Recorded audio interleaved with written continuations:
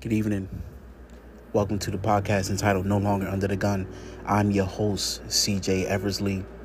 This is a podcast for victims and survivors of gun violence, hosted by a victim and survivor of gun violence.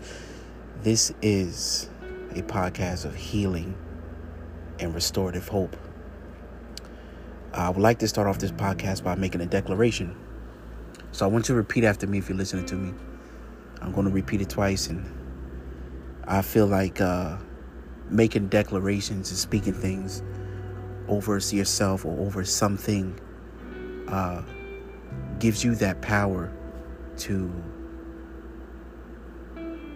for have things to work in your favor. If you speak it and you believe it, it shall be what you speak.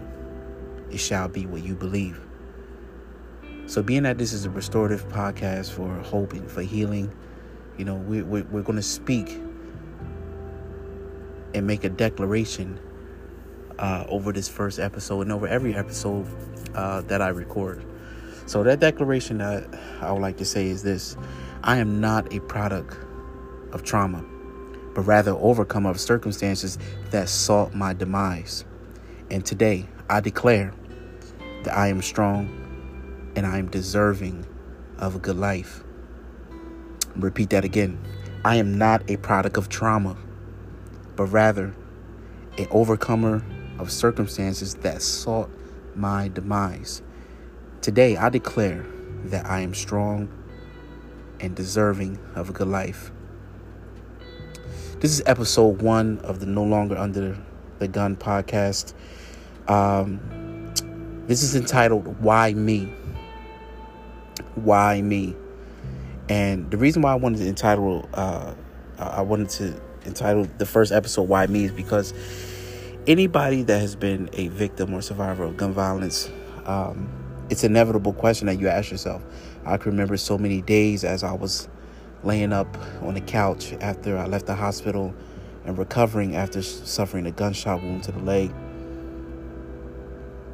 I remember so many days asking myself, why me? Although I was at fault, although I was intoxicated that night, did I really do something that was that offensive and derogatory that warranted a bullet to be pierced through my body? Did I really do something that was that awful and terrible for someone to do, to retaliate in that manner towards me? Why me? And as often as we try not to avoid it and try not to think about it, it's inevitable. Those thoughts always come. Always have thoughts about that unfortunate day. For me, I can still remember the flashes of that day, the faces and everyone that was there. I remember it was a hot, muggy summer night. I could still feel the humidity in the air, although it was nighttime. I still remember the smells, the smell of cigarettes and alcohol and marijuana blunts, smoking the smoke of marijuana, and because we were at a party, that's what everyone was into. And I can still remember the smell of burning flesh or something hot, like gunpowder. It's just a funny smell. It was just that I never smelled before after the gun went off. But most importantly, I still remember the terrifying fear that gripped my body as I took off and ran when I felt that bullet pierce through my leg. It's just something that you don't forget. And you can't avoid asking yourself the question, why me? So this is me telling you my journey of healing. My whole focus through this podcast was to, share my journey of healing and, how I got to a place of where I let go of anger, where I let go of resentment, where I let go of that revengeful nature that I held on for so long, that led to a deep depression, that led to me being angry, that led to me blaming people for my mistakes for so many years, that led to me that just surfaced in so many other areas of my life. And it wasn't until years later I really realized, this is something I need to confront. This is something I need to confront. Why have I gone years without confronting me getting shot? Like, why haven't I confronted that pain? And when I decided I wanted to confront it, I decided it was a time for healing. And I decided I was no longer going to be a victim of trauma, a product of trauma, but rather a overcomer of circumstances that sought my demise. And I declared that day that I was strong and deserving of a good life. And I came up with some things that helped me get through and get to that place of, where I learned how to forgive, and I learned how to let go of anger and resentment and that revengeful nature. So the first thing was, that I want to share. Let's go over conflict resolution. So what is conflict resolution? Conflict resolution is the ability to come to a peaceful agreement or resolution between two or more parties. So we know, normally gun violence is a result of, sometimes, two people that have gotten to a dispute, or a dispute that just really turned heated and violent. In my case, once again, I'm just speaking from my experience and everything that I went through. So I always think back to that day. What could I have done to make that situation differently? And this is just me sharing it with you guys, and and hopefully it'll help. I always thought about conflict resolution, and once again, conflict resolution is the ability to come to a peaceful agreement and resolution between two or more parties, and that's according to Berkeley.edu. So number one, in conflict resolution, you define the source of the conflict. Okay, what are we arguing about? What did you say to offend me? What did I say to offend you? What is the issue here? Let's define this. Let's talk about this. Let's. What's the problem that you have with me? What's the problem that I have with you? So many times I thought about that. Could I have had a peaceful conversation with my assailant? And listen, could I have said that to him in that moment? Maybe or maybe not. But conflict resolution is so key, is so pivotal in situations like this, and just in conflict in general. So you want to find out the source of the conflict. Number two, look beyond the incident. Look beyond the incident. So what does that mean to interview? What does it mean to look beyond the incident? To me, that means, can we get past this? Is this something that has caused, if this is not something that has caused irreparable harm, let's move past this. Let's move past this and let's find a solution. Number three, request solutions. Okay, what do you suggest that I do better next time that you won't be offended? Ask the person, Number four, identify solutions that both disputants can support. Once again, this is according to Berkeley.edu. Identify solutions that both disputants can support. So after you have asked a person that you're in a conflict with for a solution, you offer a solution. And then you guys come to an agreement, which is the final stage of conflict resolution. There has to be an agreement. Okay, listen, this is what you suggested that I do next time or going forward concerning you, or concerning just my matters in general with people, so that I don't run into these kind of conflicts again. Here's what I suggest. Now let's come to an agreement that we'll move past this. We understood what happened here, and let's move on. Boom. Simple. Next thing I want to get into is let's talk about some risk factors for gun violence. So if you grew up in a neighborhood like I grew up in, and neighborhood where I'm from, Trenton, New Jersey, it's a city that's It's a lot of poverty. It's a lot of gang violence. It's a lot of just street people, just people in the street.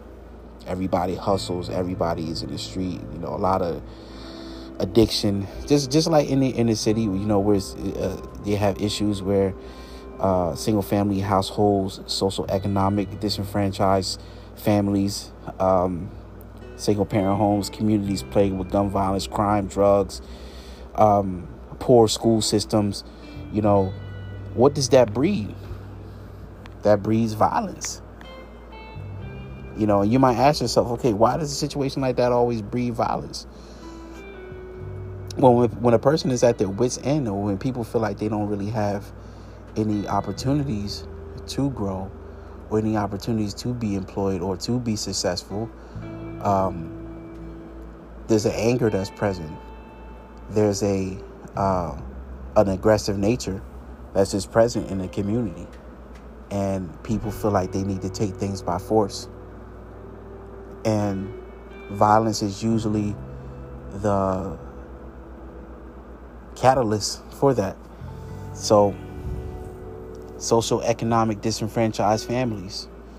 What creates that? You see a lot of if you go to a lot of neighborhoods across America, where black and brown people are, you'll see this problem. You see a lot of families with no money, no opportunity, low level education. What does that breed for a child growing up in that kind of environment? What do they see? What do they observe? What happens to their character? What happens to their chances, their hopes, their dreams? What does it turn into?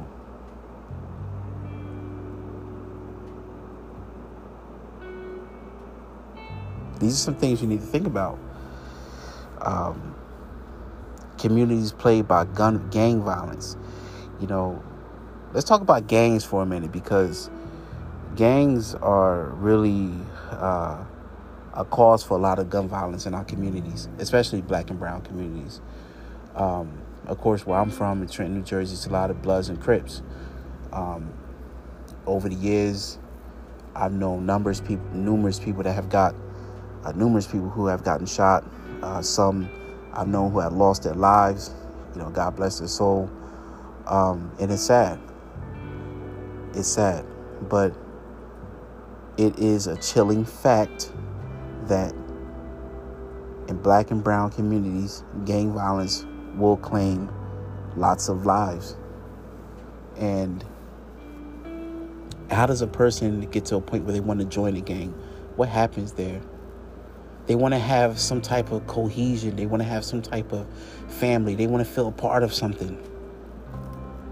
You know, and that's all stems from not having opportunity, not having any platforms of success to where they can dream and they can hope more about something, and hope in something bigger, hope in something a little bit more successful, hope in something that's going to last longer and that's going to bring them, good results, instead of just you going to a funeral and looking at your friend in a casket, or visiting a tombstone in a grave site, and saying rest in peace on as a Facebook status or as a Instagram status on the anniversary of that person's death. People long for something to be a part of. It's a part of the unanimous cycle of existence. People want to be a part of something. People want to feel like they have a family outside of their family. They want to have a place where they can voice their opinions, where they can be themselves, where they can have friends that they feel like understand them.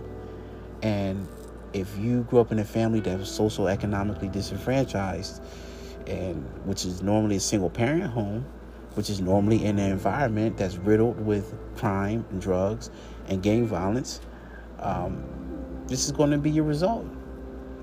You end up joining a gang. And don't get me wrong, like I'm just going to say this. I don't think that gangs are for community betterment. they don't enhance the betterment of the community. And I will tell any gang member that, because any gang member I know, they either end up going to jail or they end up getting shot or being a victim of gun violence, survival of gun violence, or, God forbid, they lose their life. It happens. Seen it happen so many times. Poor school systems, poor education. These teachers, they teaching in these systems where these school systems where they really not getting paid any a good livable wage, and they are teaching these kids who have all kind of behavioral issues, and they have to focus more on the behavior than they can academics. So they're really not teaching them anything. They're really teaching them how to behave themselves in school because they're so ill-mannered. And as a result, they just lose their motivation. They lose their drive to really be a molder of young minds, because that's what teachers are, preparing our next generations for great opportunities and teaching them how to make smart choices, and being a navigator of educated minds. They lose their drive for that. And as a result, that affects the child. That affects the student. So they don't really end up learning anything in school. Their home situation, home environment is poor, is bad. So they cleave to the streets. They cleave to what they see out there in the streets, and it's sad. And it's a perpetual cycle that's been going on for so long, and it needs to come to an end.